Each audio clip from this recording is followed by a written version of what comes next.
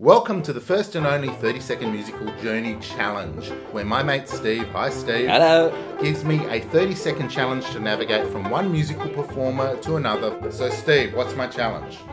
So Rob, I think it would be very interesting if you went from Bing Crosby to Lady Gaga, and I am going to start the timer now. Right, Bing Crosby and David Bowie once did a duet. David Bowie once did a duet with Mick Jagger singing Dancing in the Street.